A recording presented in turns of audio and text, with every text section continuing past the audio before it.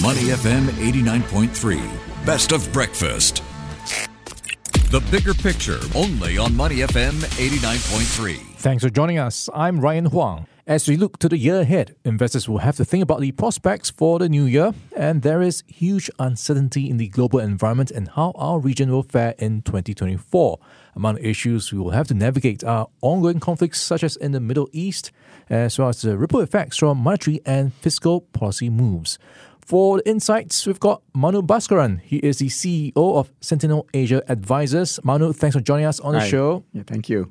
All right, I think it's fair to say that so far the Hamas-Israel conflict has resulted in quite a humanitarian crisis. How bad would you describe the situation now? From a humanitarian perspective, it really is a horrendous tragedy, and anyone with a heart would feel terrible about it. In terms of geopolitics, and obviously the Middle East is now in uncharted territory, and that's the key thing for us to understand. We can build scenarios, but honestly, we don't know what really is going to happen. The comfortable consensus views that the crisis is not going to escalate because Iran and Hezbollah are going to be very careful may not be right. And we saw from October 7th that the whole assumption about Hamas behavior was wrong.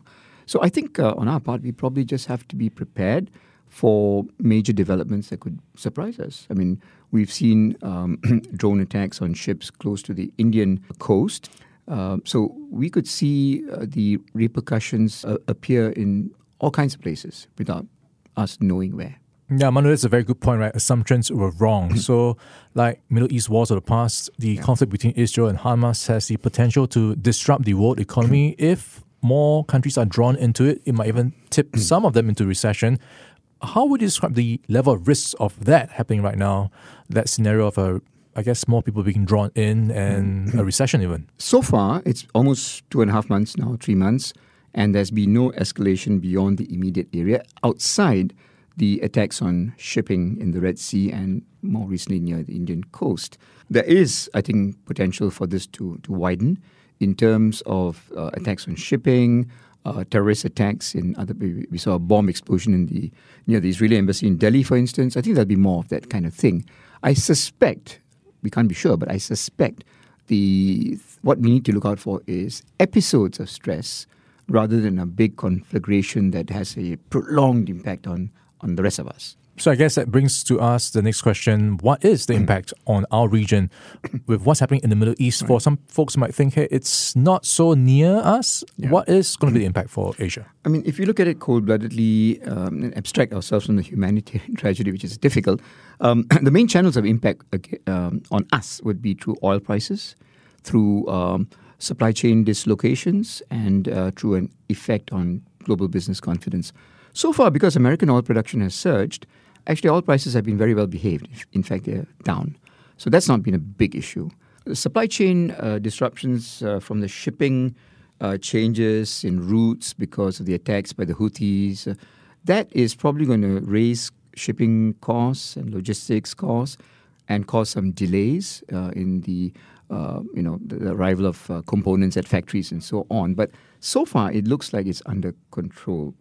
As for the impact through business confidence, I think it would take a major prolonged confrontation that brings in a lot of other countries, including the US, for there to be an effect on business confidence. So it does sound, by and large, that the economic damage can be contained. Yes, on our region. Okay, on our region, but of course, there are a lot of assumptions. Things can change very fast, so we will have to keep an eye out for what can happen on the front.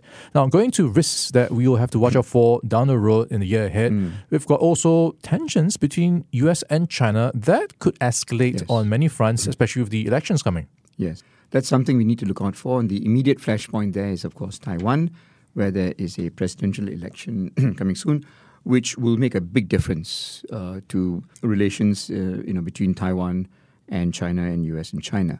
Again, it's a very difficult election to call. If the incumbent party retains power, China would probably step up pressure on Taiwan. If one of the other candidates wins, then China could adopt a different path, right? So we really don't know as of now. But again, even if the worst happens, I don't see any material risk of outright military confrontation. It would probably be a continuation of China's policy of slow strangulation rather than a very risky invasion or anything like that. So are you looking at more trade tensions, disputes around technology transfers, blockage or restrictions around AI sales? That's right. Between US and China, that is going to continue with or without Taiwan. The US-China contestation goes beyond just Taiwan. It's really all about who is going to be the dominant power in the Western Pacific. The US is not prepared to relinquish it, and China feels insecure if the US is the dominant power. That's very, very fundamental. It's not going to go away. On the topic of technology, how do you see this playing out for the economies around the world? We've got a lot to talk about in the past year with the AI, generative AI technologies coming to the fore, changing the way people do things. So if you take a step back and look at the different types of technology, what you get is acceleration of technical progress.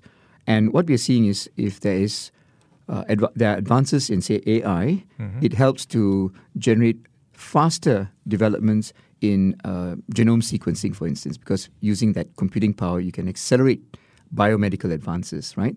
Same thing in material sciences, new composite materials, same thing in renewables. So what we're getting today is a very powerful dynamic of one technology bootstrapping the other, and that produces this incredible acceleration of technical change.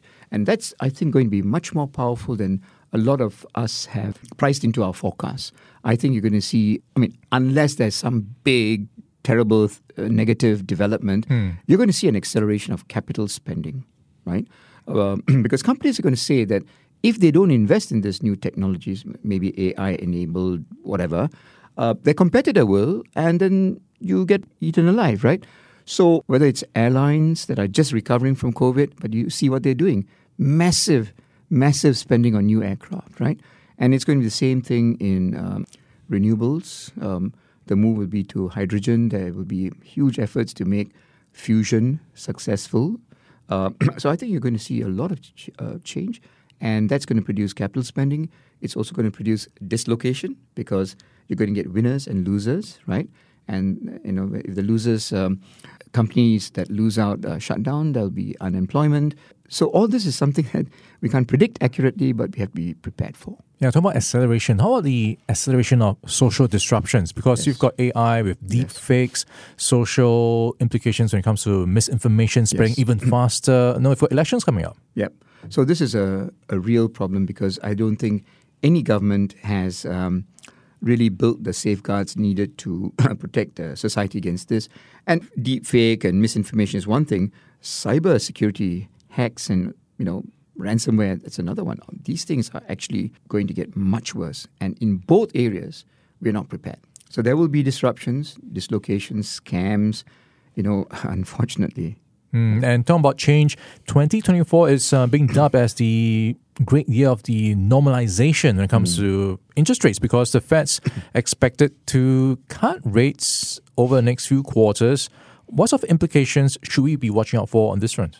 Well, whether the Fed cuts rates by a significant amount, I don't know. I think the markets may have raced ahead of reality there. But whatever it is, even if there are some rate cuts, I believe we are in a completely different asset pricing regime. I think interest rates and inflation will be higher than they've been for a long time. I think a lot of the tailwinds that drove earnings growth and value creation in companies will be different. China is slowing. Globalization might be slowing or even reversing in some areas. So I think financial markets may have to adjust to this, and I don't think they have fully priced the change yet. I wouldn't be surprised if we get periods of bouts of extreme financial market corrections. How do you see this playing out for economies, for example, jobs and companies as they adjust to these new rates? In a way, I'm not pessimistic. I think the normalization of rates is actually something good. When you've had this long period of ultra-low interest rates and over easy money, people make mistakes and misjudgments about they misjudge the price of capital, the price of risk, and the result is you get speculative bubbles, you get mispriced assets, and so on. So there will be an adjustment to that. There will certainly be a shakeout in some areas. Zombie firms will die. But is this necessarily bad? In the longer term, I think it is something that will be good.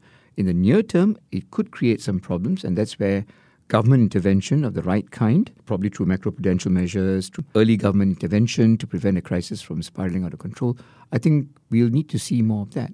All right, that's a great overview of some risks to watch out for in 2024, where we are going to be navigating quite a bit ongoing conflicts as well as potential moves and ripple effects from policy changes. We've been chatting with Manu Bhaskaran. He's the CEO of Sentinel Asia Advisors. Manu, thanks for joining us on the show today. Thank you. Before acting on the information on Money FM, please consider if it's suitable for your own investment objectives, financial situation, and risk tolerance.